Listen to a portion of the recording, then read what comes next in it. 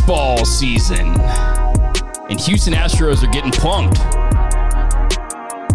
Well, I guess almost getting punked. Getting scared, intimidated. 96-mile-an-hour fastball at your head? Exactly. The Houston prophecy is getting fulfilled, is what I'm trying to say. And what was it, 4 games in, 5 games in? It only took 5 games until the Houston joke that we've been building for months finally came to pass. That's not that long. No, it's not. It's pretty quick into the season, I think. And Joe Kelly, I mean, the 2 guys that were victims last night were Bregman and Correa, who I would argue might be 2 of the biggest cocksuckers on that whole fucking squad.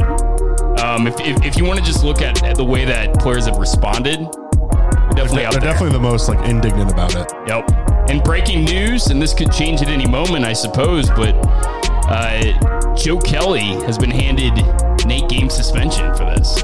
Oh, he's definitely appealing that. He already has. Yeah, he's available tonight. He's appealing. He's the people's choice for Cy Young this year, I think.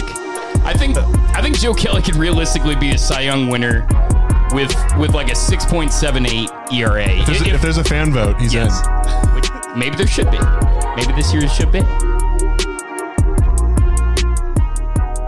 So, exciting fucking game last night. And, I mean, the series as a whole is going to be electric. I would love to see the ratings when it's all said and done on this Dodgers-Houston.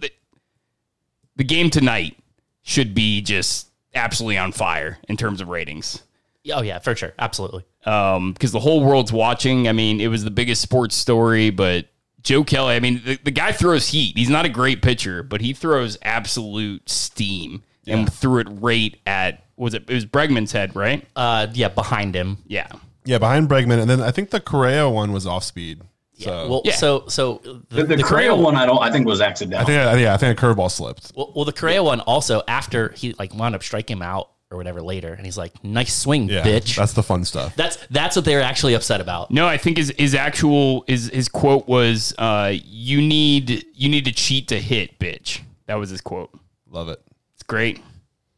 Yeah, I like it. And then he made that like facial expression, that like crying facial expression too, walking off the mound. That was pretty badass. He said basically, I think my facial expression mirrored what I was hearing from Correa. Yes. Also, he did the one where after he throws it behind Bregman, he like yawns, like Yeah.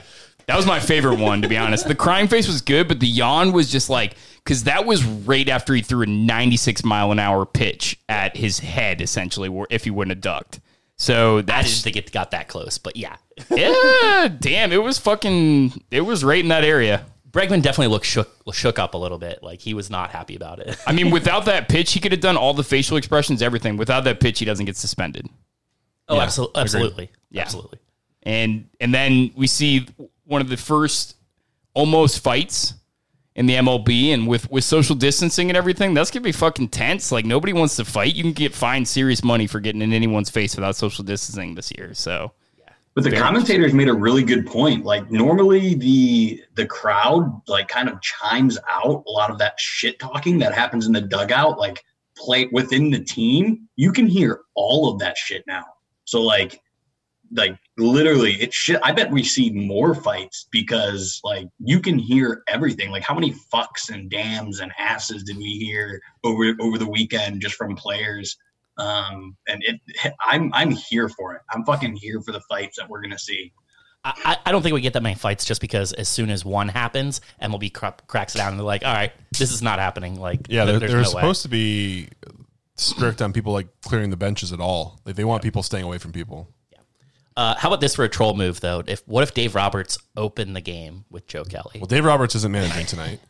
Okay. So, he got a 1-game suspension from all this. But not appealable? I would love that. I think he's just going to serve. I don't think he's going to get away from that. 8 games, you have to. I mean, if you look at a regular length season, that's a 22-game suspension. Yeah. That's absurd. Yeah, it is. You think that they need to kind of factor in suspension size to the league length this year? I mean, that's a good question. The NHL does it in the playoffs. There's like almost like an equivalency where it's like, okay, this would have been 6 games. We'll give them 1 game. Right. A sliding scale. Yeah. The NHL has done the sliding scale for a while. Yeah. So. No, I think they're trying to send a message. And the joke is like everyone's pissed off about it from a player's perspective. What did you tell me about Jared Weaver? He was like, Jared Weaver's like, "That's just a joke." You know, Yeah. Everybody should just cheat because you get 0 games for that. Wait, is Jared Damn, that's Weaver even good. playing anymore? No, he's not. Yeah, okay. former player, but He's still. just talking shit on Twitter. That's great. That's fucking great. loved it. I could see like, Oakland or Seattle being just so bad, like 45 games in, because at this point you have Oakland's going to be really good, actually. you have a contender in the Dodgers, who are just they're Vegas' favorites to win it all. Yeah. So they have more to lose for throwing at players. But what happens when you get later in the season and you got like scrubs like Seattle that have nothing to lose? They're in the division. They might bring in like a goon. The Rangers almost aren't very NHL. good. Yeah. There's some bad teams in their division. They might bring in like a goon just to Especially with 60-man put the fear of rosters. Jesus and maybe Jose Altuve. Yeah. For sure. That little nugget. Absolutely. I think it's exciting. It's by far the most exciting thing that's happened since the MLB has started back, for sure. Yeah, I would say so too. I'm really excited to not have to see pitchers hit. That's been very enjoyable, and I honestly never want to see a fucking pitcher hit again. Because, a guy going out there and struggling to hit 100, it just isn't enticing. It's like, oh, well, he might bunt. I'm like, great, another fucking boring play. Right. Like, I'm all for it. I never want to see a pitcher hit again. There's a bot on Twitter that pitchers who rake, I just hope they shut it down because it's not needed anymore. What about that rule where a pitcher has to face 3 batters? Because I fucking love that rule too. I hate they used to take one pitcher out, lefty specialist, and put another pitcher in for a righty specialist. I love the must face 3 batter rule too. That's helping games go by just a little bit faster, and just a little bit faster is definitely welcome. Sure. Yeah, absolutely. Yeah. I pretty much just dug in and watched more games than I've ever watched in a weekend last weekend. That includes like the playoffs. I love it. We're literally over 6% into the season already. Hasn't even been a week. For me, that's what I want in a sport. I want to be able to sit down and spend 3 hours to watch something at least somewhat significant happen, And when you have 162 games where one game doesn't even account for 1% of the season total, fuck that. Yeah. I'm sorry. I can't get into it. I know when you used to play when you were a kid and you play like baseball games on video games, you always have the option to shorten the season. I always picked I think it was 112. Like that's like that to me that's the money spot. Like get as close to 100 as possible. Right. Well, today we have on the show, and we brought him in because we are doing our AFC North preview. But Mr. Steven, we don't know what last name to call him. So Steve, welcome to the pod, man. Hey, appreciate it. Good to have you on, buddy. And you are a Cincinnati Reds fan, so you can't be too unhappy about what unfolded over the weekend. Well, 1-4 start, pretty good. But I'm just saying, like some of the pitching performances and everything, like there was some exciting stuff. Yeah, they pretty much starting out in Great American Ballpark. They've absolutely loved it, doing the whole training camp, and 3 starters starting off 6 innings and leaving with a lead. I'm not used to that, so I'm Cincinnati. How many times have we won games early? We were already so far out by the end of April. We're like, okay, football, college, high school football. What's up next? Yeah. So Can we have Mr. Steven go through all of his teams? Because I'm pretty sure he's a candidate for worst fan. So he's definitely in the ballot. yeah, walk us through your team, Steve. All right, guys. I'm a graduate of Florida State. So absolutely Florida State football. Gotta love it. Well, there's another football school too, right? Keep going. Grew up in Ohio, of course, Cincinnati. So I was watching Ohio State every single Saturday. Got to see a couple national championships that way. Get right up on that mic. Make out with it. Oh, like this. Yes, exactly. There you go, sir. So I'm also a Cincinnati Bengals fan for the AFC North. How about college basketball, Steve? Oh, but I also went to the University of Kentucky. So you have 3 different college teams. I had a tutor with John Wall.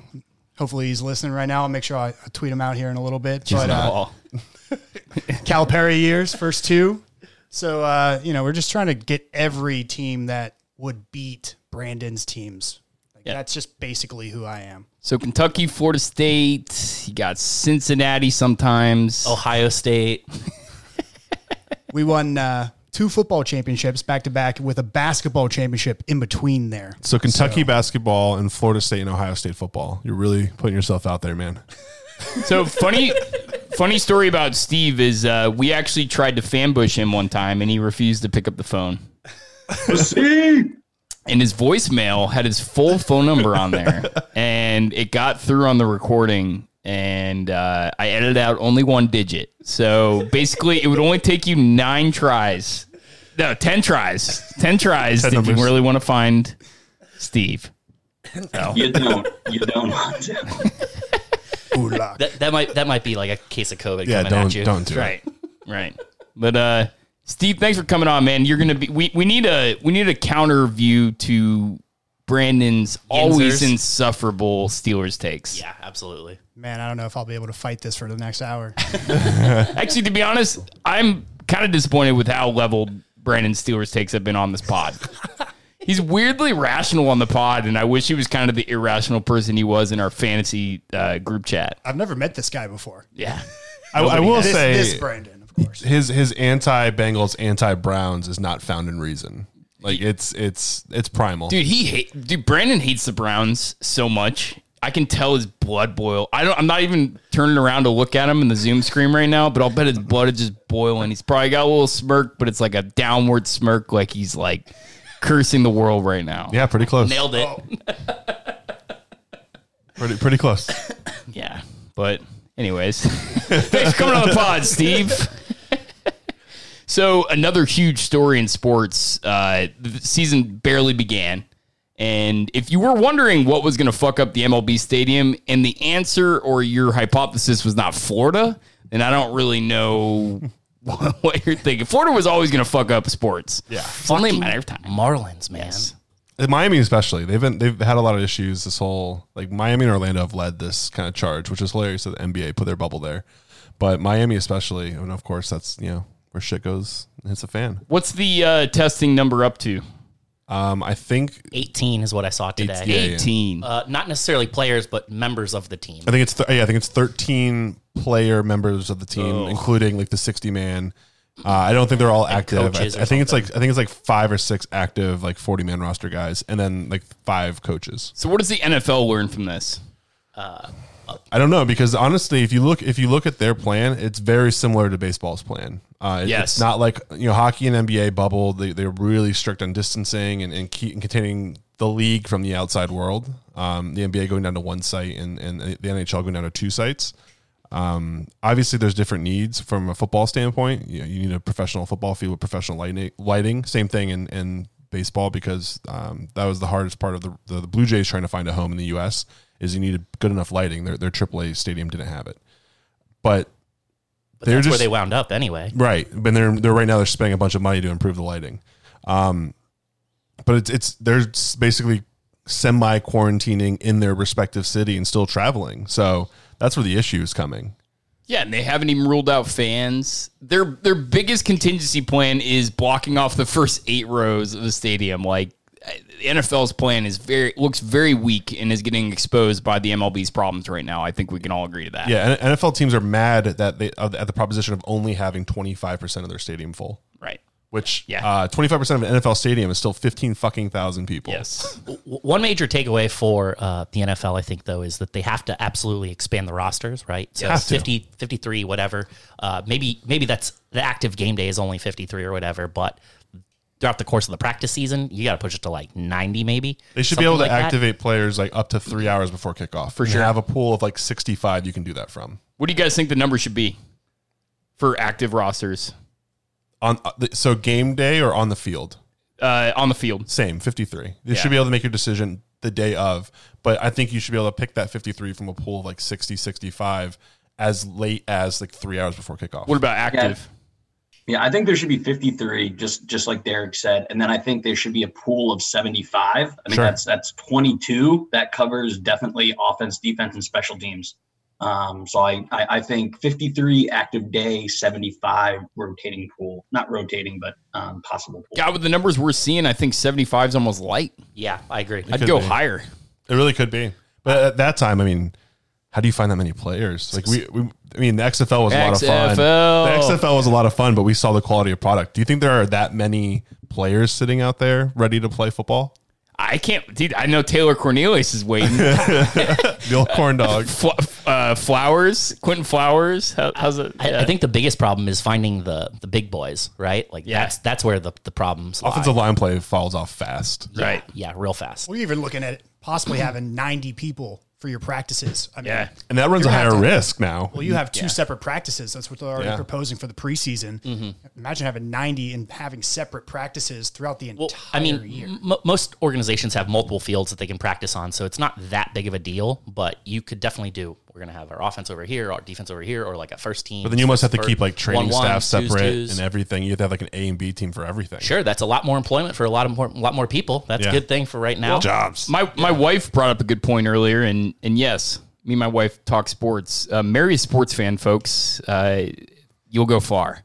But she said that the NFL probably has the best chance because of the mask situation. They're already talking about how they can basically put in like a visor over your mouthpiece, which would in fact prevent, it's almost like I thought that was a good point. I saw Oakley proactively send out prototypes to every team.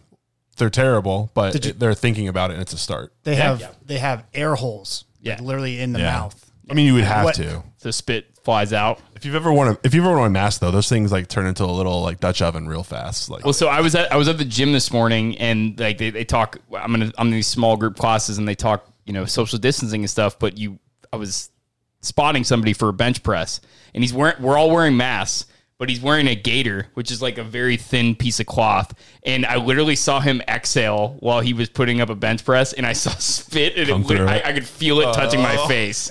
Yeah, so I'm like, fuck, man. And like, this is just me working out in a pretty well ventilated area with 6 people. Imagine, I'm just trying to picture athletics, man. There's so much spit and mucus flying around. Well, that's the thing that's dangerous is they're saying, and from recommendations, the normal 6 foot social distancing range in a gym atmosphere where you're like exhaling hard is like more like 15 feet. For sure. So in NFL, how many people are going to be in that 15-foot radius? Yeah. Everybody. It's just Florida. I mean, it all comes back to Florida and screwing it all up. Right. See, when was a gator ever acceptable? I mean, come on. Exactly. I mean, come on.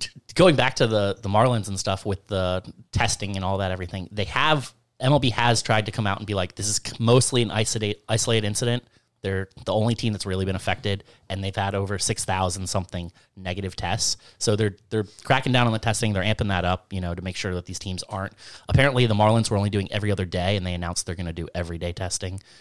Why that wasn't in there to begin with is the Marlins. But yeah, so I mean, is it going to put the season in question? Is the real concern, I think. Yes. What do you guys think? It depends on the decision making, and I think that the league has to put in some better guidelines because the medical experts told the Marlins they had 4 players test positive Saturday. The medical experts said don't play.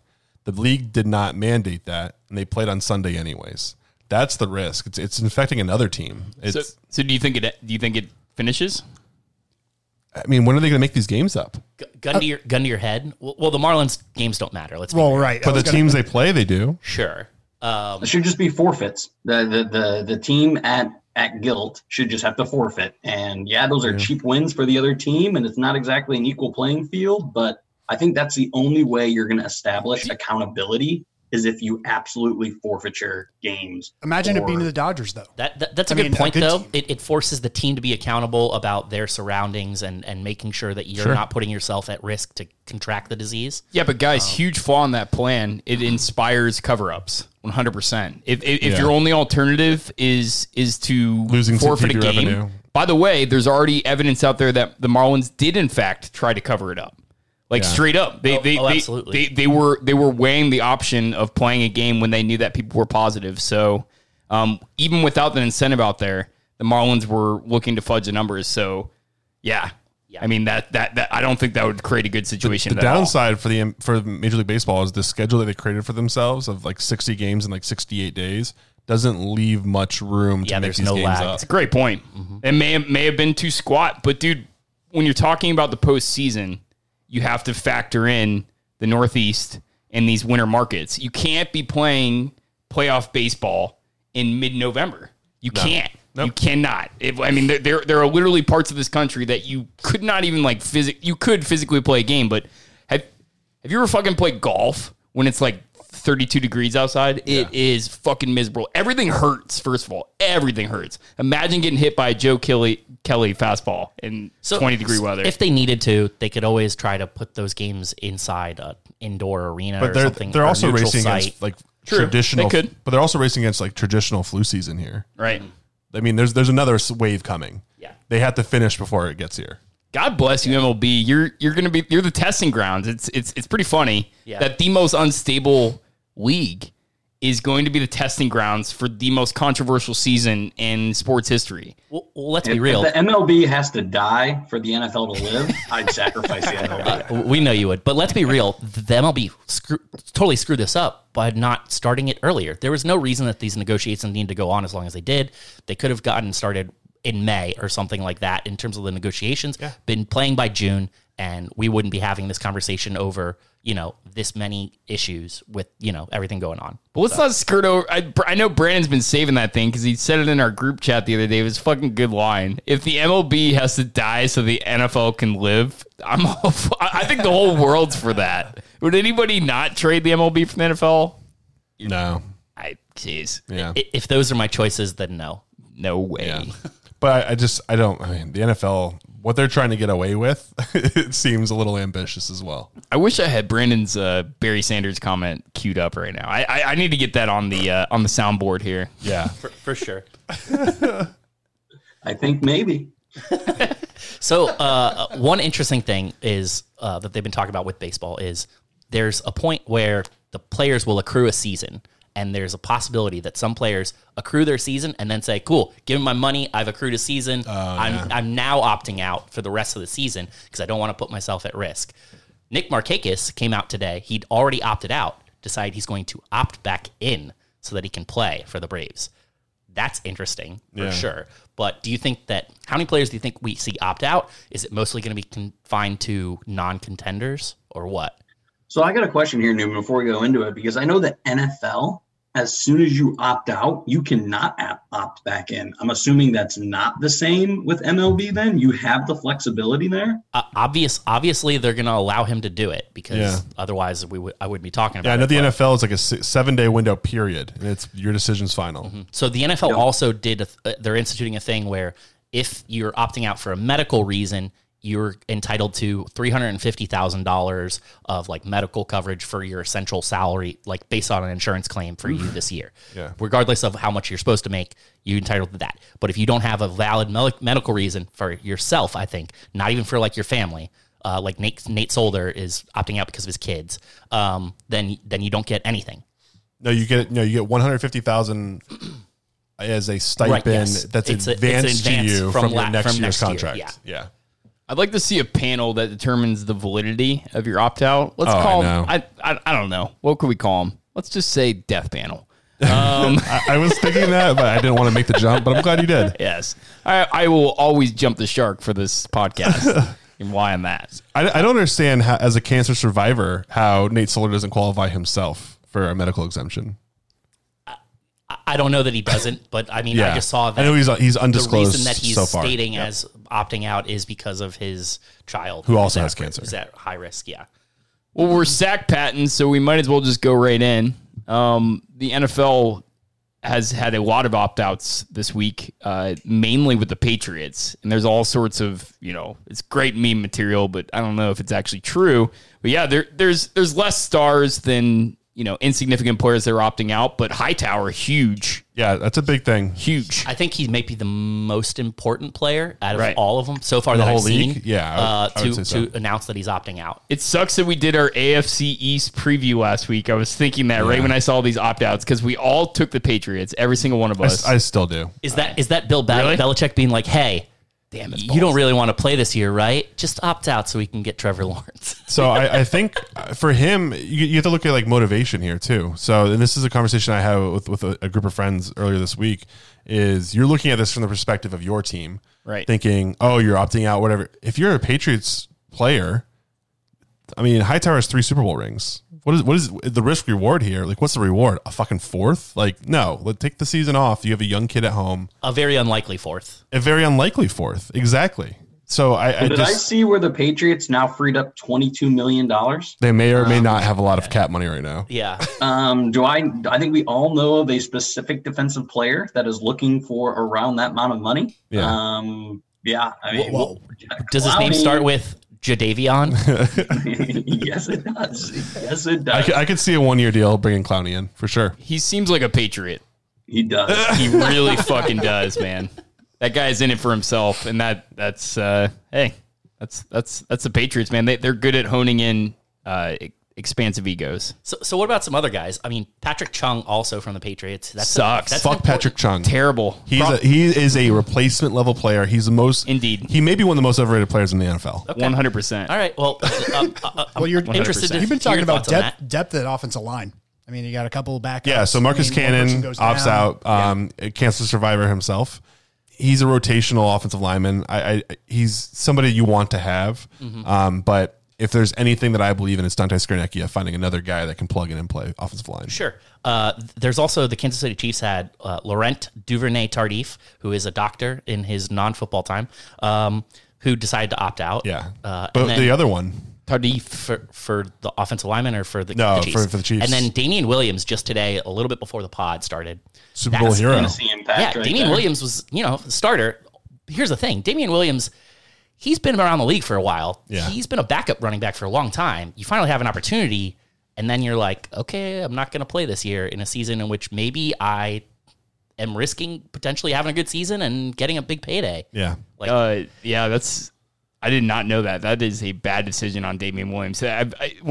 If you look up replaceable players in the dictionary, Damian Williams' face is right there. I would say any running back in the Andy Reid offense. For real, though. Sure, absolutely. Or maybe, for the most part, any running back outside the Any top other- 10 yeah, exactly. I mean, is replaceable. One of the lesser talents they got in the draft at running back, he's like projected to be one of the top rated running backs in fantasy this year. The first running back taken off the board, Clyde Edwards-Helaire. That who you're talking about? Yes, I actually am. Their first round draft pick? Yeah. No, he's pretty good. He was the first running back taken off the board? He's the first running back taken. Wow. Pick 32 I completely overall missed that. out of Yeah. LSU. And then it was Jonathan. Jonathan Taylor was the Yeah. second round pick. Okay. Yeah. That's weird anyways, though. Dude, I completely should've fucking been missed Taylor. that. But I mean, I guess Complete whiff. But yeah, everybody, the fantasy, experts are that's their number one tweet today is remember this name. Yeah, like he's not going to go in the first round now. Yeah. So going back on that, see, I literally did not know that. So this must be a good receiving back. Oh, yeah, absolutely. Okay. So they did not take Taylor specifically because he's not a good receiver, I assume. Yeah. So one of the reasons that they said they liked him in an interview afterwards is Andy Reid, the GM put film of him on, and Andy Reid was like, that kind of looks like Brian Westbrook, who, if you know anything about Brian Westbrook, was incredibly effective in the Andy Reid offense back in the Eagles days. If Clyde Edwards-Helaire could live up to being Brian Westbrook, that's a guy who's 3, 4, 5 years in a keeper league. Sign me up all day. Sure. Yeah. 100%. So, wow. Bizarre decision from Damian Williams. That guy is going to be not out of the might be league, done. but he's completely replaceable. So For sure. So how about some guys who aren't necessarily super replaceable? Star Latulilae for the Bills is an important player. He's been a really good defensive tackle for a long time. He's not going to play. And then you've got Eddie Goldman for the Bears, who's one of their more important defensive tackles and run stoppers on that offense. And then we already mentioned Nate Solder. Like some of the big boys, those are hard to replace. Those guys probably don't have to worry about it. But what about anybody else on this list? Are they maybe pissing away their opportunity to play in the NFL? I mean, as a wide receiver, how do you leave the Eagles? I mean, there's like negative amount of receivers in Philadelphia. Right. I mean, Marquise Godwin isn't a good receiver, but someone's got to catch passes there. Why would you leave? I'm pretty confident I could put up a 270 receiving yard season with the Eagles. Just right off my fucking. With my achy knees and everything, I could probably have 270 yards. They can't cover everybody. Just by virtue of targets and need. Not being Zach Ertz. Yep. Yeah. or Dallas Goedert. Yeah. Right. And they're not guarding you. So what's a two tight end offense look like if you only have two tight ends? Dude, what is the... I think we're going to see 2,000-yard seasons out of those tight ends. It's going to be just monster season again. That'd be great for fantasy owners because tight end's a wasteland. Yeah. It is. It's funny how things like come cyclically. Just kind of a random thought. Like tight end, like there were a few years ago, there was a ton of them, and now there's like none of them. It's like the same thing if you play fantasy baseball. A few years ago, shortstop was like a premium position. Now incredibly weak. Now you're swimming in them. You know what? That's a good topic, and I think I'm going to go off our agenda here, and I'm going to say that I think that this year is a year, because last year, dude, I've never seen tight ends at more of a premium, and the prior year. But this year, you got Gronk coming back. You have 3 just exceptional talents who I think are primed for massive seasons this year in the NFL. You got Fant, Denver, Hawkinson with Detroit, and Irv Smith with the Vikings. I think all 3 of these guys are just dark horse players to just absolutely break out this year. I weirdly like Ebron. Yeah, it's going to widen. But, you know, Ebron's been around. I'm talking about guys that are going to change the NFL. I really like what I see in Fant and Hawkinson. Who's the rookie one this year? The big rookie tight end? For which team? There's like I'm trying to think. There's a rookie tight end that was like I think Cole Kmet for Green Bay. That might have been who. Rookie tight ends rarely make huge splashes. There was one true. There was one that I was like, okay, circle that. That's a solid. There's another tight end that was drafted by the Broncos. So the Broncos have Fant already, right? But who's supposed to be a speed tight end who Drew Lock played with at Missouri. Yep. He's supposed to be very much so like a pass catcher. He's not going to be as good as a blocker as Fant, but if you want to go 2 tight ends, that's a pretty decent system to do it, and that'll open things up. And I mean, Denver's got some pretty good wide receivers with Jerry Jeudy and your boy Cortland Sutton over there. You know, like I think OJ Howard's on the board finally for real. Like, I mean, he's been a lot of people's pick. I'll believe it when I see it. I know, and that's a fair assessment. He's been overdrafted per his actual in-season production every year. Everybody's like, oh, this is the year for OJ Howard. If there's ever a year for OJ Howard, it's the number 2 tight end in a Tom Brady offense. I just can't. I love we call it Tom Brady's offense and not Bruce Arians' offense. It's Tom Brady's offense. It's hilarious, though. Tom Brady can't do Bruce Arians' offense. He can't throw the ball 45 yards. He just can't do it. They'll adapt. They'll figure it out. But here's my issue. Here's my issue with the whole OJ Howard thing. Last year, there was a plethora of targets available for OJ Howard, and he just never got them because that offense doesn't. But you got to remember, we're transitioning from Bruce Arians' offense to a Tom Brady offense. I mean, I think he'll have some production, but I don't think that OJ Howard becomes a fantasy relevant starter unless Gronk gets hurt. Tom throws the ball where he wants to. Does. Need somebody to dump it off to. OJ Howard's going to spend a lot of time blocking. That's my assessment. He dropped a lot of passes last year. Yeah. I think OJ Howard gets traded this year. Still. I mean, New England won him last year. I think they would still take him. Speaking of trades, how about Jamal Adams? It's a Newman Segways. There we go, baby. The Jamal Adams trade that went down this weekend. Yeah. I mean, you were just ripping on Jamal Adams and the Jets last week on the pod. So I want to know, like, if you're Jamal Adams, what's the progression of things? Like, all right, I want out of New York. How do I do it? I was ripping Jamal Adams? No, you were ripping the Jets. For Jamal absolutely. Adams. Got it. I put him in my top 3 safeties, and he's fucking not even hit his prime yet. 100%, I'll rip the Jets. But if you're Jamal Adams, you're like, okay, just tell everybody I want out. Oh, no, that didn't work? Okay. Tell everybody the owner has to go. The owner's bad. Oh, that didn't work out? Okay, head coach, no idea what he's doing.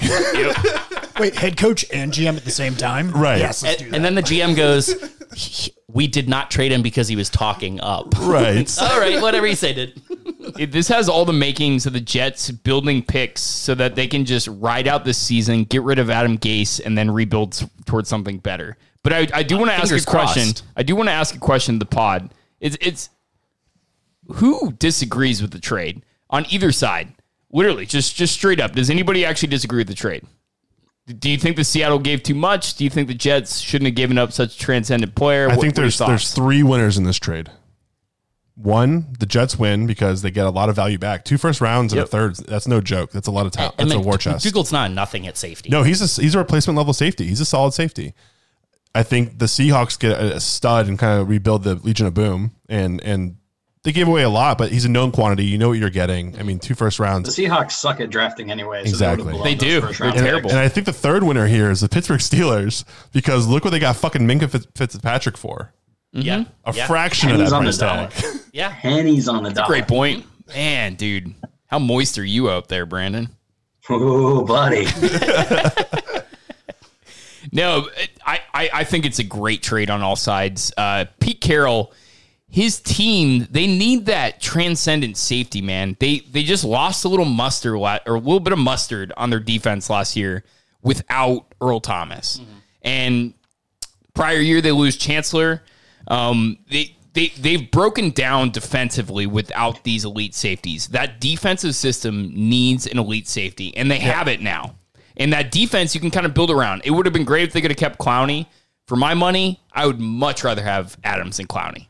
So I think the important thing is it's Seattle taking advantage of a window, right? Like they realize this is a window to win, so we're going to push in. We don't care about the first round draft picks. You know what I mean? You're not one first round draft pick for Jamal Adams is not nearly enough to replace that value. 2, it gets to that point where you're like, all right, this is making me a little uncomfortable, but that's the best trades. The best trades are when both sides are uncomfortable, right? Yeah. So for the Jets, this is a win in terms of you're giving up an elite player, but you're getting back some good draft picks. The question as a Jets fan is, how long is this rebuild going to last? Because we've been rebuilding for a long time now. There's always next year, Newman. It lets Wagner play sideline to sideline, which is when he's at his best, because you bring that threat to cover up the middle, knowing that, if you come across the middle, Jamal Adams is waiting for you. Yeah. That's what Cam Chancellor used to do. It's what they've had in the middle. Even Earl Thomas playing some spy defenses. But the big thing too, and I think what makes this possible, they hit on Metcalf way better than they thought they were going to. For sure. And when you get a stud like that fits well into their offensive scheme, you can give away a first round pick because you got your first rounder for this year, last year in the third round? Yeah, second or third, something like that. Yeah. For sure. But I almost think Pete Carroll on the wide receiver front is been for a number of years of the opinion that we're never going to spend a lot on wide receivers because we have Russell fucking Wilson. I can't tell you how many years I've been like, Doug Baldwin is not fucking good. He's not. And he just kept not. He kept getting drafted higher than I would ever take him, and he kept producing to the price tag. It's fucking infuriating. You don't even have to reach the ball. You don't even have to reach for Baldwin. Let's talk about their current guy. Yeah. Tyler Lockett. Dude, 100%. If you think Tyler Lockett would be doing anything that he's doing right now on any other team, you're fucking wrong. I will say that Tyler Lockett's he's a better athlete than Doug Baldwin ever was. Okay, he's a kick returner, punt returner from Kansas State, so he has wiggle to him and speed. Right? Isn't he also 5'2"? Yeah, no, he's not quite that small. But Doug Baldwin wasn't big either, so it doesn't Baldwin's matter. like 5'10". What is it about the way that Russell Wilson runs out of the pocket though that lets that middle deep throw be open? Because everyone else, the threat to run. The rule for every other quarterback is don't throw it middle late. But fucking Wilson throws it middle late, and Doug Baldwin's sitting there with his dick in his hand, is waiting for the goddamn ball. Because he's so good at throwing mid stride. It's unreal. Ridiculous. He's incredibly accurate too. He reminds me of he's like a current generation Fran Tarkenton. The comparison never really gets thrown around. I don't really know why. Because nobody knows who Fran Tarkenton is. Are you kidding me? Hall of Famer. I mean, we haven't watched a lot of Fran Tarkenton film. To be fair, I mean, Fran Tarkenton is one of the most famous quarterbacks in NFL history. I know who he is. I have watched some of him, but most people have not watched a lot of Fran Tarkenton. I would say 85% of the time I hear Fran Tarkenton being spoken, it's out of Drew's mouth. I mean, if you don't know Fran Tarkenton, you're just not a student of NFL history. I'm not saying it's just. I think that comparison gets overlooked because Fran Tarkenton gets overlooked. Look at Brandon over there. He's like, man, that guy wasn't a Steelers player, was he? I mean. Oh, we've talked about Fran Tarkenton still. I checked out. If you want to compare Fran Tarkenton, say, I don't know, Terry Bradshaw, you'd have to go to a lot of differences. One being talent. Fran Tarkenton had it. Bradshaw didn't really. Terry Bradshaw's the worst player in the Hall of Fame. The luckiest player in the Hall of Fame? Worst. The luckiest player in the Hall of Fame. He's painful to listen to on TV, man. He sucks. Every time I hear Fran Tarkenton, I automatically think of that NFL films. Bum, bum, bum, bum, ba-da-dum. John Facenda, the voice of God. Yeah. Terry Bradshaw, 32-year-old racist quarterback for Pittsburgh. On the frozen tundra of Lambeau Field. The frozen tundra of Lambeau Field, a bald motherfucking vulture-looking bitch approaches in a league where beer vendors and fucking truck drivers are playing linebacker. Just be real. The Duck Dynasty guy started over him. Yeah, he did at LSU. At Louisiana Tech, actually. Yeah. Louisiana Tech? Yeah. Shit. God, dude. So he's from Louisiana Tech's education so bad they had to put the fucking state on the helmet. But dude, this is where we're from. So I don't know about you guys, but until I heard about the Duck Dynasty thing, too. I didn't know that Bradshaw was from Louisiana, and now it makes so much sense. His incoherence makes way more sense. He's the to me most now. articulate person in Louisiana. For sure. Jesus. So some Coach anyway, back to the Adams trade, and this will set up Newman trivia for the day. Ooh, Jamal Adams. it's a new. It's the Newman Segway. Jamal Adams is one of 12 players ever traded for multiple first-round picks. Can you name the other 11? And I don't expect you to get all 11, but you'll get a few. But some of the other names are fun, so that's why I said them. Herschel Walker. Yes. We talked about that one earlier. You can't count Ricky Williams because they traded for a pick, not the player. So actually, the Dolphins traded for him, and I think they gave up 2 first-round picks. Okay. Yeah. So, So Ricky Williams is another correct answer. and what was the question again? Multiple first round picks? Multiple first-round picks, yeah. So let's think of just There's massive. some recent ones. Was Richard Seymour? Did they put a second first round in No, there? no. Oh, it was just the one. Can you okay. count where they trade for picks, like say Carson Wentz? No. Okay. No. Because I mean, the Eagles did trade multiple yeah. first round picks for Carson Wentz. I know, technically. but they So the traded for- Julio doesn't count. No. Okay. Shit. All right. Well, that makes it way more complicated. You got a little segue. There's a couple the most recent year. So What do you think, Steve? defensive end for Chicago. yes, Yeah. Mack, Khalil Mack. Marlon Mack, Khalil Mack. He's an edge rusher. yes, edge rusher. He is a correct answer. So that's 3. I knew, What else you got? I knew Steve would have one in him. He's actually very knowledgeable. He's got a call Did, up on him. did Jalen Ramsey go for multiple? Sure did. That's Nice. 4. Good. That's Good not bad call. out of you guys. Nice. Call, man. Good There's call. one more recent one that I think you should get. Well, did Deion Sanders go for multiple first rounders? No, he did not. Interesting. Okay, you want to hear some of the other Is names? it just players? Yeah, it was just players. I didn't know we were talking about Bill Belichick. So another name, I think technically John Gruden as well. Yeah, he did too. But Yep. but yeah. So the other player that is most recent is Larry Tunsil. Oh yeah. Yep. You guys mentioned Fucking Bill O'Brien. a few Fucking others idiot. in there. How about our boy Smokin' Jay Cutler? Did he fucking Oh, really? damn. Went for 2 first-round draft picks. Is that out of Denver? Yeah, out of Denver to of Chicago. Yep. And then how about his alter ego from 20 years earlier, Jeff George, Yep. your boy, Solid trade. Keyshawn Johnson, Jesus. Eric Dickerson, and then there's this guy named Fred Young, who I don't even know who he is. And then Who?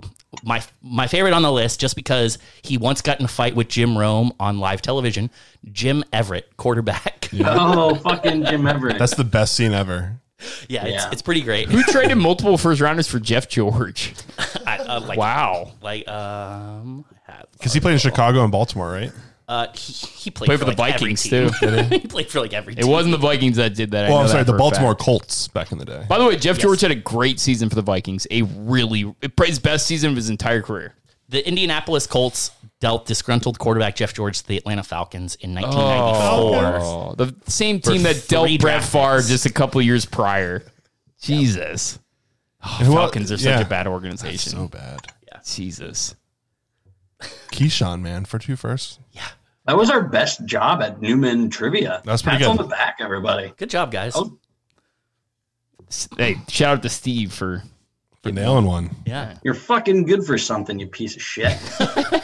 Let's get to this AFC North thing so I can shit on the Steelers for a little while. No, we're not quite there yet. So let's go to Joey Bosa signs a big deal for the Chargers. Very much warranted and very much needed for the Chargers. But what do you guys think? I mean, I don't really think it was too much. I mean, does anyone think it's too much? So the numbers are 5 for 135 with $102 million guaranteed throughout the life of the deal. I think it's like 67 guaranteed up front or something. Pretty nice for Joey Bosa. Yeah. JJ Watt was like, hey, TJ Watt, like, eyes, like, seeing this? Yeah. Because somebody's about to get paid. The Garrett deal, that was a 25 a year? 125 For 5. For 5, yep. Yeah. So a little less. I prefer Garrett to Bosa. So I would say, better for the Cleveland Browns in this situation.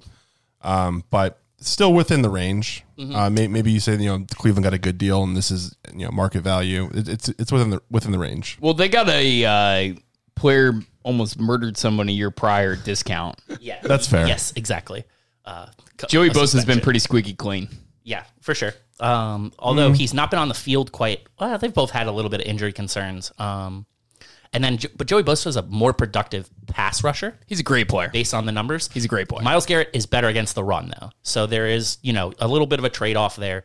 to me, I think it means you got a little bit of a discount for Myles Garrett, but for the most part, I think it's okay with the deal. And Bosa's a turnover machine, man. He knows how to scoop and score. He gets his hands up in passing lanes. He's great. There's a couple times where he just puts his hands up and just comes right down with the ball. But the Chargers have to invest in somebody, right? Like they haven't really spent a lot of money on any of their players. So this is, at some point you got to do it. Derwin's going to get paid sometime. Yes. So it's interesting, but Nick Bosa and Joey Bosa both appear on PFF's top 100 list, which shouldn't surprise anybody for last year. Mm-hmm. They were actually right next to each other. Nick Bosa slightly edged out Joey Bosa at 28, but PFF still rated Joey Bosa as the 29th best player in the league.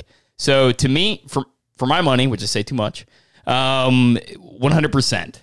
That is a great deal for the Chargers. Where do they have Garrett? Just out of curiosity, just because we compared the two deals. He may not even be in the top 100 because he didn't finish the season. Oh, that's fair. But I'll check it out. Yeah.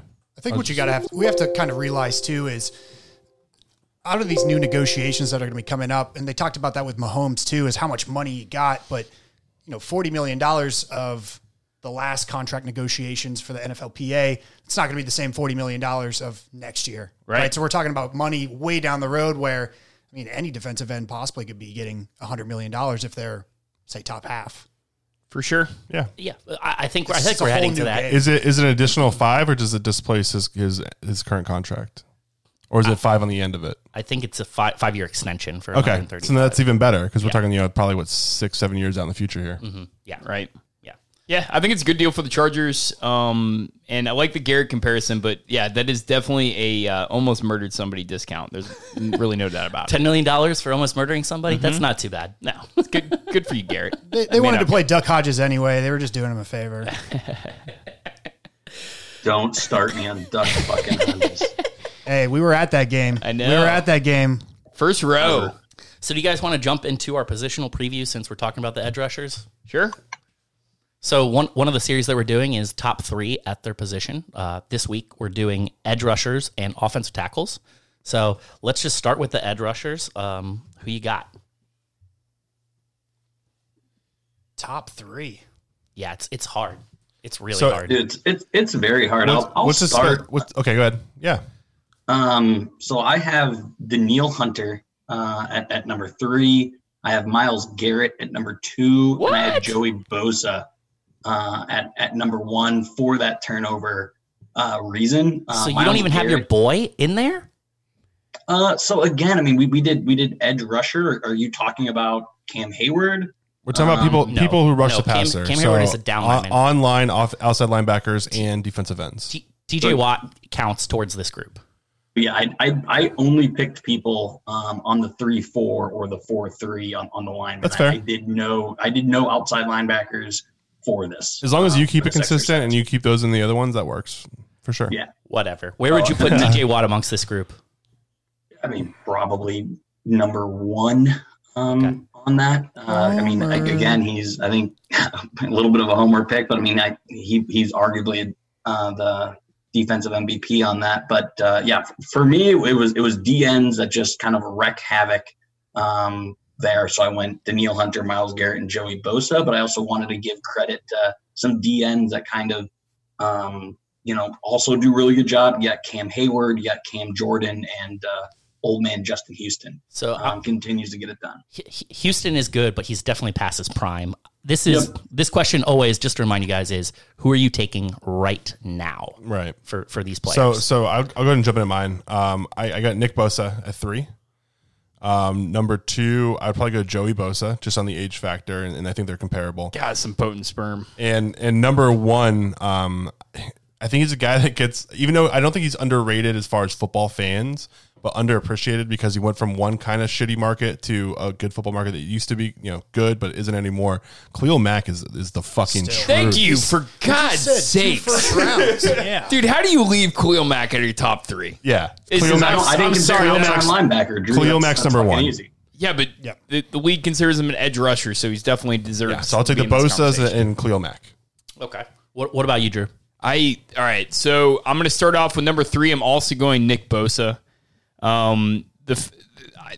This guy is This is we're looking at the beginnings of such a special player, and it's only going to get more incredible. I mean, how does this guy?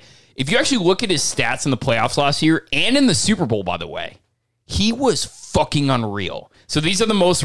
They might be recency bias, whatever. To me, it shows what a gamer this guy is. Unstoppable. This guy. He's going to get better and better and better and better. Nick Bosa is going to terrorize the league for the next several years. At number 2, it's going to be controversial because he has lost some luster. I think it's personally because he hasn't played in the defense that he has recently. But you cannot forget about Von Miller. Von Miller, for my money, he's still the guy that he was. He hasn't lost enough that I think that he's fallen so far out of it. Just considering previous seasons and right now, I think the Broncos are going to be really good this year. I'm taking Von Miller at number 2. And number 1, it's Khalil Mack. I'm sorry. I've not seen a defender change a game like that guy has. He was in your trivia for guys that they traded for 100% worth it. Yeah. Every fucking dollar, every cent that they may have lost from being able to draft other first rounders. Give me Khalil Mack at number 1, and until he gets any less dominant, you can't convince me otherwise. Well, yeah. I mean, like the Raiders, they had 2 first-round draft picks. They may even get Khalil Mack out of one of them, which they didn't. Yes, so exactly. I mean, yep, whatever. I think it's edge Cleveland rush. Farrell was one of the worst edge rushers in the league last year, just so everyone knows. There's so many honorable Everybody mentions hated that pick. that are right there too, though. I mean, there's a lot of guys that are right there. Sure. Right. Steve, what do you got? No, I have Khalil Mack number 1. I was thinking about the potent sperm top 3, basically, because what tree did Khalil Mack come from? Right. My quads aren't even as big as his biceps. We're not talking about arms. We're talking about. He looks like one strength. muscle. He's insane. Just one big muscle. big quad. I really wanted to throw TJ in there at 3 for the potent sperm, but Von Miller still 3 for me. But I actually have Nick Bosa. Just how young Number he 2? is. The age. Number 2. Yeah. Yeah. I mean, he's a little smaller, and I got to throw a shout out to Ohio State just to get, my boy Brandon Bristow over there a little mad. It's no stretch. Like, if you had a just complete draft of the NFL right now, factoring in age and everything, Nick Bosa would be in the top 10. There's really no doubt about it. Yeah, that's fair. Right? So just think about Ohio State's run at defensive end the last few years here. Yeah, both Bosa brothers and then Chase Chase Young. Edward. Yeah, Oh, Chase Fucking Young, yeah. ridiculous, man. Yeah. I mean, you Chase can Young, go back even dude. farther than that. It's unreal. Next year, we will be talking, I have no doubt about it. If we do the same exact ranking next offseason, it's going to be Chase Young and Nick Bosa in that fucking squad. Sure. So I like to give it to guys that have a little bit more of a track record of production, so I want more than 1 year. Right. So for my top 3, I went Joey Bosa, TJ Watt, and Zadarius Smith. Where are they falling? So I'm doing Bosa 1, Watt 2, Zadarius Smith 3. Bosa 1, huh? Yeah, because of the level of pass rush production. So Zadarius Smith was actually the number Khalil 1 Mack pass. hasn't done enough for you. University of Kentucky, shout out. No, so the last couple years, he's had a little bit of a step back. Sure. I think if I'm taking him right now, I'm going to go with a little bit of a younger guy for the projection forward. Zadarius Smith is a criminally underrated player. He was the number 1 pass rushing, in terms of effectiveness last year in the NFL. What about the year prior? So he was productive in Baltimore. Productive. But he wasn't unleashed. Never So I a think- top 50 player, though. Sure, but then you go all the way to number 1, so that's why I'm picking him 3 of my spots, and that's where he gets hammered a little bit there for me. Von Miller, I think, had a little bit of a down year, but how about some other guys that I threw in that I like to see where you guys maybe put them? How about Chandler Jones? Yeah. He's on the tip of my tongue. Continues to be productive, Yep. even though he's aging. So that's why I don't have him in the top 3. Daniil Hunter's right there on that cusp. It was tough for me to go Daniil Hunter as Zadarius Smith. Miles Garrett. How about Calais Campbell? Yes. Always underrated. Calais Campbell narrowly missed my top 3 for sure. He's really good. You got, obviously Garrett, Mack, Nick Bosa. How about some young guys that might come in there? What about Brian Burns, first-round draft pick for Carolina? He was incredibly productive last year. And Josh Allen out of Kentucky for the Jaguars, replacing Yannick Ngakoue. He's going to have to play a bigger role this year. So I think those are some guys that we could see jump in next year. I like Darius Smith. I think is just an awful pick, though. I mean, you literally said to have more of a track record. Darius Smith was incredible last year, 100%. But prior to that, with the Ravens, I mean, the Ravens defense didn't lose much at all when they lost him. So I don't know. He was never considered one of the top edge rushers with the Ravens. They didn't have great pass rushers last year. They really didn't. Matthew Judon was the only player with double-digit sacks on the entire roster. Well, they also rotated 9 players. Yeah, but Zadarius Smith is a guy who, if he was on that team and they had unleashed him like the way the Packers did, he's a guy who puts up double-digit sacks easily. I just can't picture a top 3 without Khalil Mack.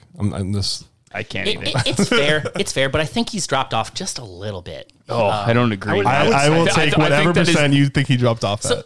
I think he's just getting double covered more than ever. He's a tight end. Per Tight end PFF. covering him almost every single play. Per PFF, top 9 last year. Zadarius Smith, TJ Watt, Von Miller, JJ Watt, Daniil Hunter, Nick Bosa, Myles Garrett, Shaq Barrett, and Joey Bosa. Yes, but He's not in the top 9. you have to consider how bad the Bears defense is around Khalil Mack. And if you look at how much that guy gets double teamed, it's ridiculous. I mean, literally every single offense, their entire game plan revolves around stopping Khalil Mack. Sure. The Vikings especially do. The Vikings will pop him with the tackle, then they'll come up with a tight end, pop him again, and then they'll even have a fullback in waiting. CJ Ham. I'm serious. I've never seen a team prepare for a guy like this. He rips past your tackle like he's nothing, and then he bulldozes your tight end or whoever the fuck is waiting for him then. He's an unstoppable force. Like I said, man, Eddie Goldman.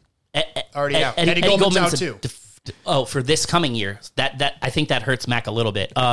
But I mean, like I said, edge rusher's hard, dude. There's a lot of guys and a lot of things that you could look at. Like Myles Garrett gets an uptick for the rushing, like he's good against the run too. We mostly are focusing on their ability to rush the passer. Joey Bosa and Nick Bosa are both incredibly efficient when rushing the passer.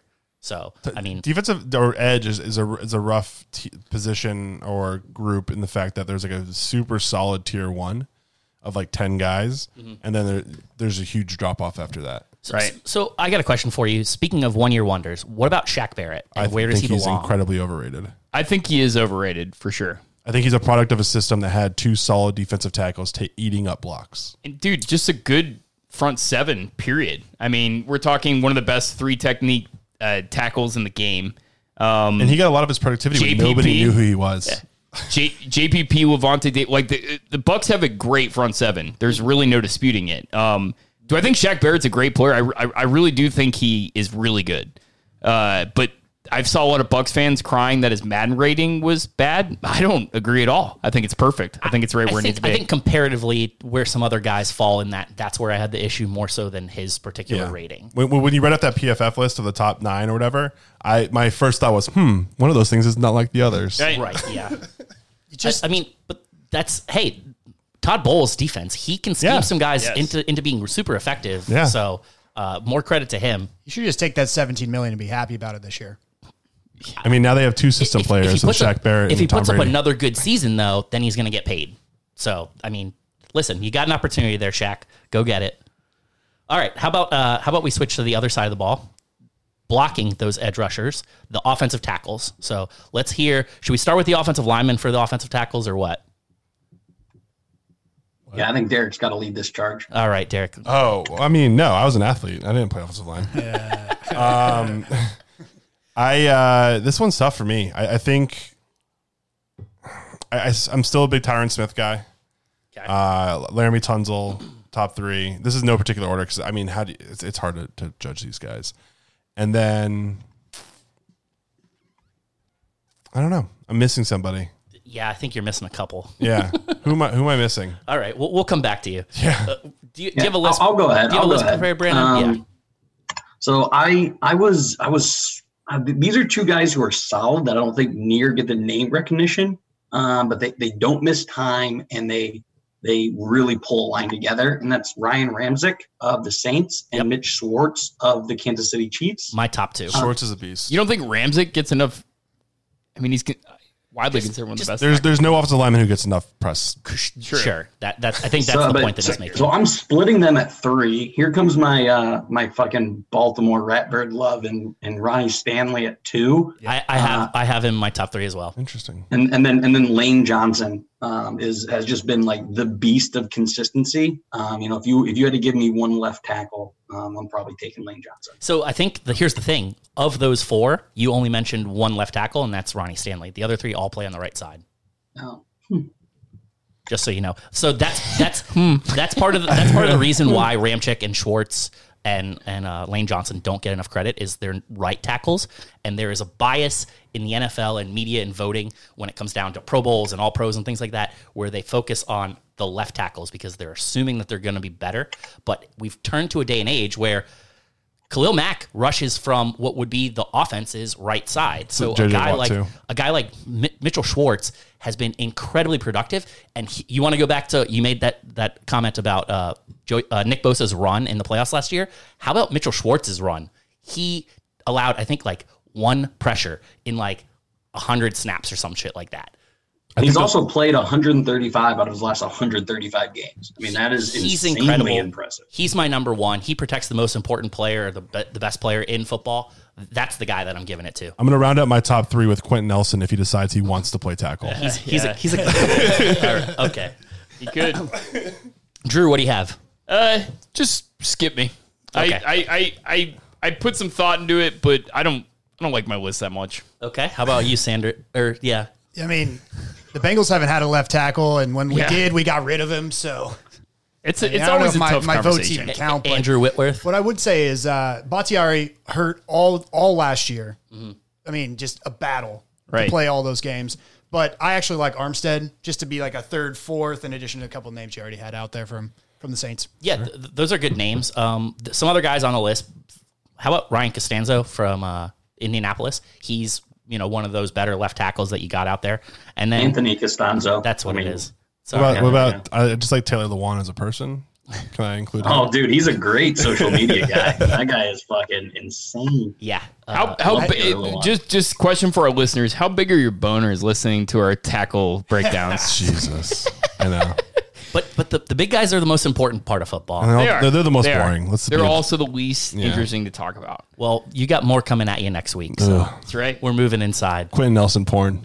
All right, guys. Well, let's go ahead and move on to the AFC North, which I think is an extremely interesting division. It's also why we have Mr. Steven on today, who is a Bengals fan, and we have Brandon from up in Indianapolis, who is a Steelers fan. So we're anticipating some sparks. Don't let us down. No lube, just going in dry. So let's start with Steve. Who wins the AFC North this year, and how does it shake out in terms of rankings? Well, let's say we get all 16 games. Yeah, that's the assumption. Let's say we'll all get 16 games. Bengals 15-1, joke of the year. But I mean, we're talking about a very close division. I mean, outside of Baltimore, absolutely running away from being able to completely reload. I mean, Calais Campbell in that defense. Are you serious? I mean, we're looking at 13-3, and then a heap of people just trying to duke it out and see who survives. So who's first? Oh, yeah, you got Baltimore up there by 3 games. Do you have you say 13-3 by 3 games? Man, you think Baltimore's 3 games better than the Steelers? 3 games better than the Steelers. Interesting. Okay. I don't think that's a stretch. I'm just. You're so fucking stupid. You're the fucking biggest fucking. Hey, where do the Bengals fall? I think they're about 7-9. At third At or best. fourth? At fourth. Oh, okay. Whoa. Okay. They're beaten up. She's They're gonna be going to bunched beaten up. up at some other teams. Worst team in the division has 7 wins, huh? Tied Okay. for the Browns. Okay. What do you got? What do you got there, Derek?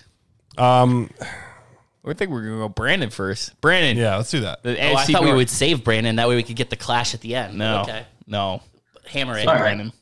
So, I mean, fucking Steve is right. I mean, they added Derek Wolfe, who is no fucking nobody. No, he's really pretty good. Patrick McQueen we all think was a fucking home run steal. Dobbins fits their fucking system great. They got some really good additions. Great draft. Great draft, great free agent signing, great organization.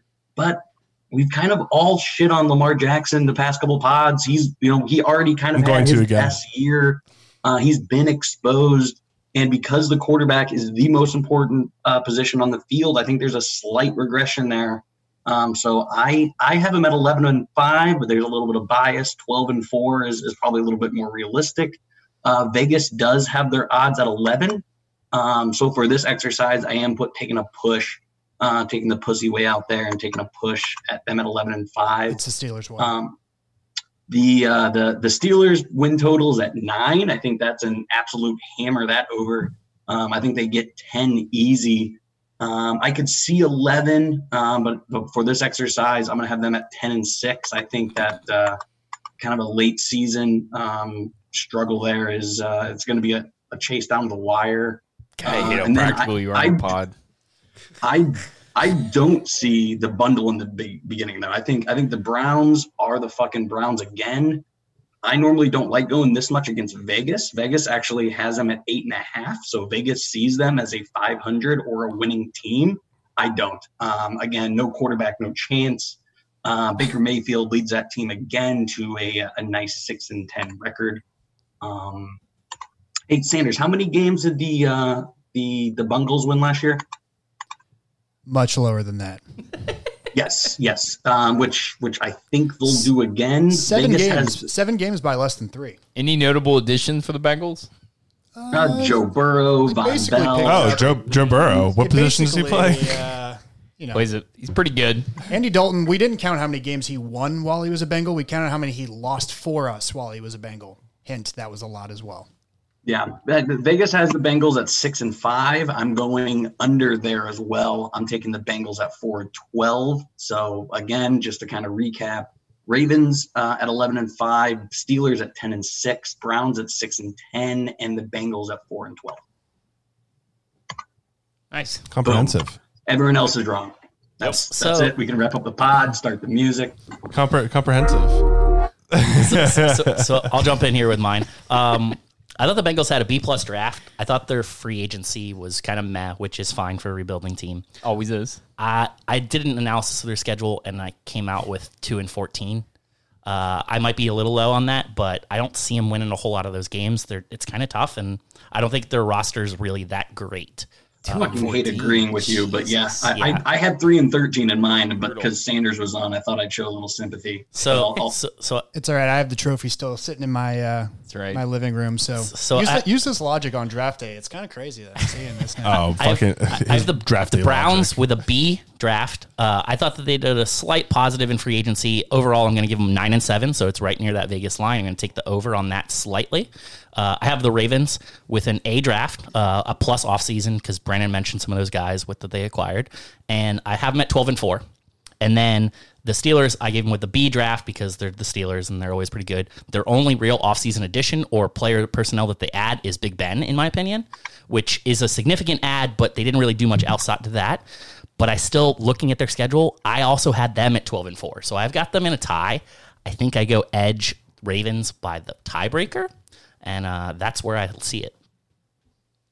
So again, I wouldn't say bias, but just because of they added a depth guard in that's super Steven Wisniewski, depth guard who slides right. Who you hope never plays. Plays. No, he slid right in for the Chiefs. Oakland drafted him. That's all I need to know about him. That guy's not good. He's bounced around the league for a reason.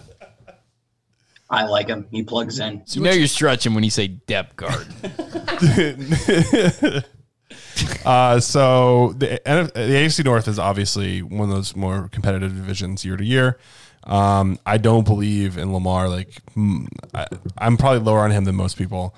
I think he's going to get exposed. I think he's RG3 in a lot of regards. But I still think this year they're probably the best team in the division. We'll go 12-4 is kind of where I have them. Steelers, what does Big Ben have left? We don't know. A weaker forearm. He's much weaker forearm from not working it out as much.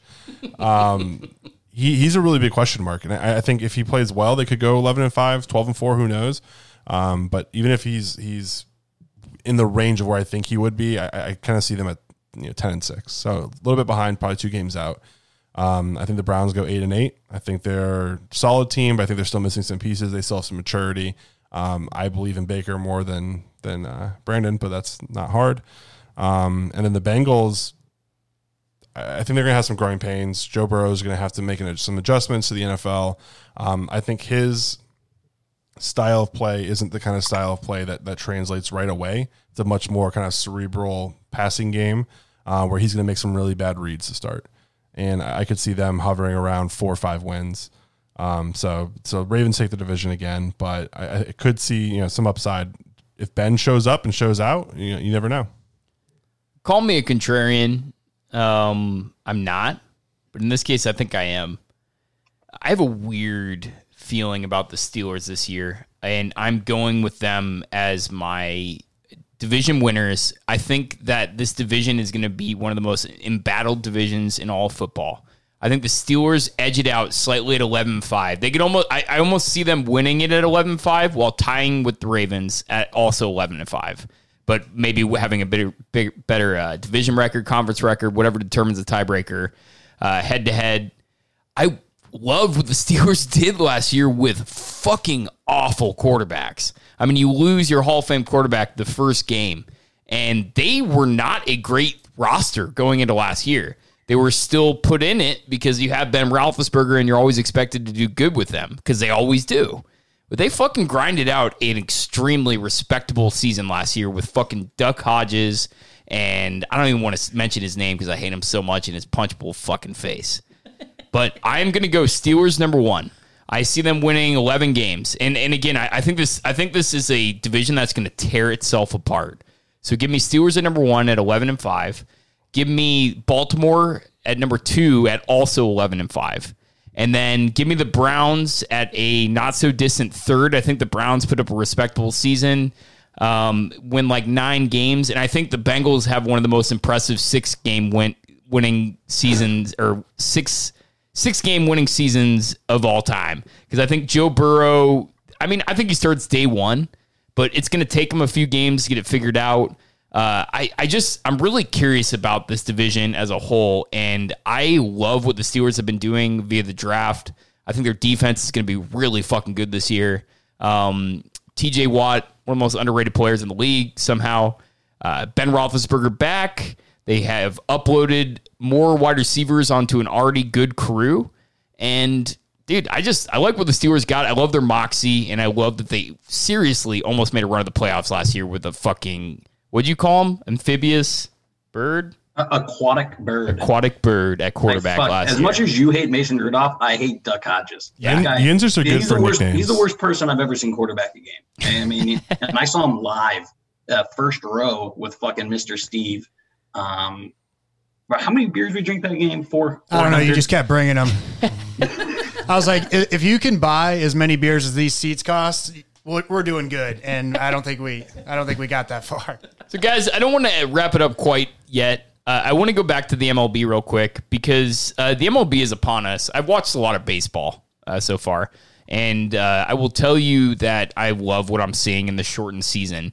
But just looking at the standings right now, who do you like? Has any team jumped out at you that you think is different than prior to the season? I know it's not only a handful of games, but I mean, when you look at across the MLB standings, like, who do you really like? Like, has anybody really jumped out at you and surprised you? Yeah, I'll go first. I spent the weekend in Chicago with my wife's family. Yeah. And the Cubs can hit, man. They can. I don't really like their bullpen's not very good. Kimbrel's fucking questionable at best. And here's the thing: it might be the best bullpen in that division. They're currently losing 9-0 to the Reds. Well, they're 4-1. Obviously, I didn't watch today, but their bats aren't hot either. But yeah, I like the Cubs. The Cubs can really fucking hit.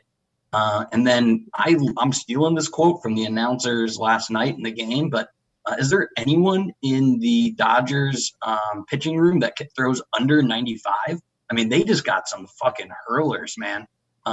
So early, those are the two teams that I watch that I both can see making noise. So the team that stands out to me is, how about the Padres, man? 4-1. They look really good. I know that they I know that they had a matchup against Arizona, but I don't know. I thought the Padres looked pretty good. I think they have a really good young team. So it's just one of those teams. They're a team that could take a leap this year. And in a 60-game season, anything could happen. So at 4-1, that's a super good start. So that's the team that I'm impressed with most, that I wasn't necessarily expecting it from. I love the Rays. Vegas, I don't care what I like. I don't know crazy amount about baseball. You know who does? Fucking Vegas. And since I've been checking the odds since the season started, they've already jumped up 3 spots in the Vegas future odds to win the World Series. That is They huge. fucked me out of $125 though, so they can go fuck themselves. You should have listened to my advice. So the Rays are now 6 in World Series contention. They have one of the most interesting teams, just phenomenal starting pitching, The most interesting team as far as I'm concerned. ridiculously good relief pitching, and a lineup that is so uninteresting by name. And yet, if you look at these players, you got guys like Hunter Renfroe, who is like a barely over Mendoza line player when he hits against lefties, but is just absolutely rakes against righties. I think he got that flip flop, but yeah, he hit like almost 30 bombs last year or something, or he did hit 30 bombs last year. So he's just ridiculous. His splits are so lopsided towards one. So they got all these different utility players. You can throw in a guy for, nobody that jumps off the board. When you look at their lineup, it's almost laughable. It really is. But they're going to platoon everybody, and they have the advantage with every single guy. Once they lost Pham, who is their biggest name? It's almost confusing. Austin Meadows was their all-star last year. I know, but that's bizarre. He's out right now. Because he has one, exactly, and he has really one great year. What do you think about Austin Meadows, Brandon?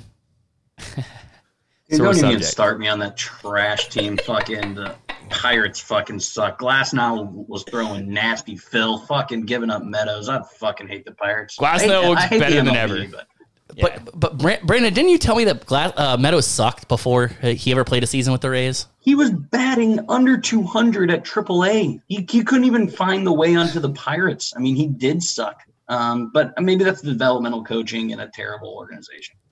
They're a really interesting team. And the Dodgers, they don't jump out at anybody. They've been the Vegas odds favorite since day one. Yeah. And as they should be. They look like they are just that team. Yeah. I mean, 3-2, nothing jumps off the pages, but with baseball, you never judge any streak. It's all about how they finish. Well, I think they played a hard schedule to start, for one. Games against the Astros and stuff, that's not exactly easy. Right. But here's the thing about the Dodgers. They were really good perennially the last several years, right? Then you say, hey, we're going to take the number 2, maybe best 3, 4 best players, one of the 4 best players in baseball, and we're going to give you him too, and get you. They have the 2 best right fielders in baseball, and they're trying to invent a place to fit them both. Yes. Yeah. Well, Bellinger's going to be fine in center. They're the Yankees of the West, right? I mean, they've become that. They didn't used to be that. They're better than the Yankees. I'm talking about just purely in terms of salary. They are getting up there, man. They're spending it. Sure, but they also, I mean, they have a ton of money. Their ownership group is swimming in dollars, so they're fine with that. But the thing that they do is they also have a really smart guy running the front office. So Andrew Friedman comes over from the Rays and turns that organization around. They were a bad organization before he got there. When you add in Moneyball and a ton of money, exactly. Exactly. That's what's terrifying. So it's like now Andrew Friedman doesn't have to play with. All right, you can find efficiencies, but you're not. It's not the Rays anymore. Yeah, exactly. The Rays. If you're talking about position players, their 3 most exciting players are all in the farm system still, like Wander Franco, Vidal Brujan. Like, these are guys who aren't even on the team yet. You look at their roster on the team, you're like, these are like backups everywhere they've been, but yet it works. And the platoon guys, they'll play them right, left. They'll put a relief pitcher over at first base to hide him for an at bat. Like, they do just the wildest shit, and I love it. They're willing to do anything to win. Isn't it bizarre how bad Tampa sports are, and yet they probably have 2 arguably the best franchises in terms of just management in all of sports. Yep. The Rays and the Lightning? Yes. Absolutely. It's unreal. Mm-hmm. I mean, you just compare management. It's indisputable. The Rays have far outpaced their salary every single year. Lightning at #1 franchise in all sports. It's like 2 years in a row. 2 years ago? Yeah. Yeah. They consistently give you one of the best fan experiences. Hockey's the best sport to watch live. If you've never been to a hockey game, go see one. Especially in Tampa. Yeah. And, dude, I'll tell you what, Tampa, best place to watch hockey games. And hockey's coming back, but we won't get to go to any games this year. No. Yeah. Hockey is coming back. When is it coming back? Like next week. No, Saturday. It starts this week, but the playoffs start next week. Well, shit. We have reached the end, my friends. Does anybody have any closing comments? Thanks for joining us, Steve. Fuck Mr. Steven. That is all I have to say. Shout out Cincinnati. Shout out UK. Shout out FSU. Shout out Ohio State. Shout out Cincinnati sports again. Yes. From Fan Boost on the show. What a journey. Ring, ring. All right, guys. Go watch some baseball. Hopefully some Astros get punked tonight. And have a great night. Roll that beautiful bean footage.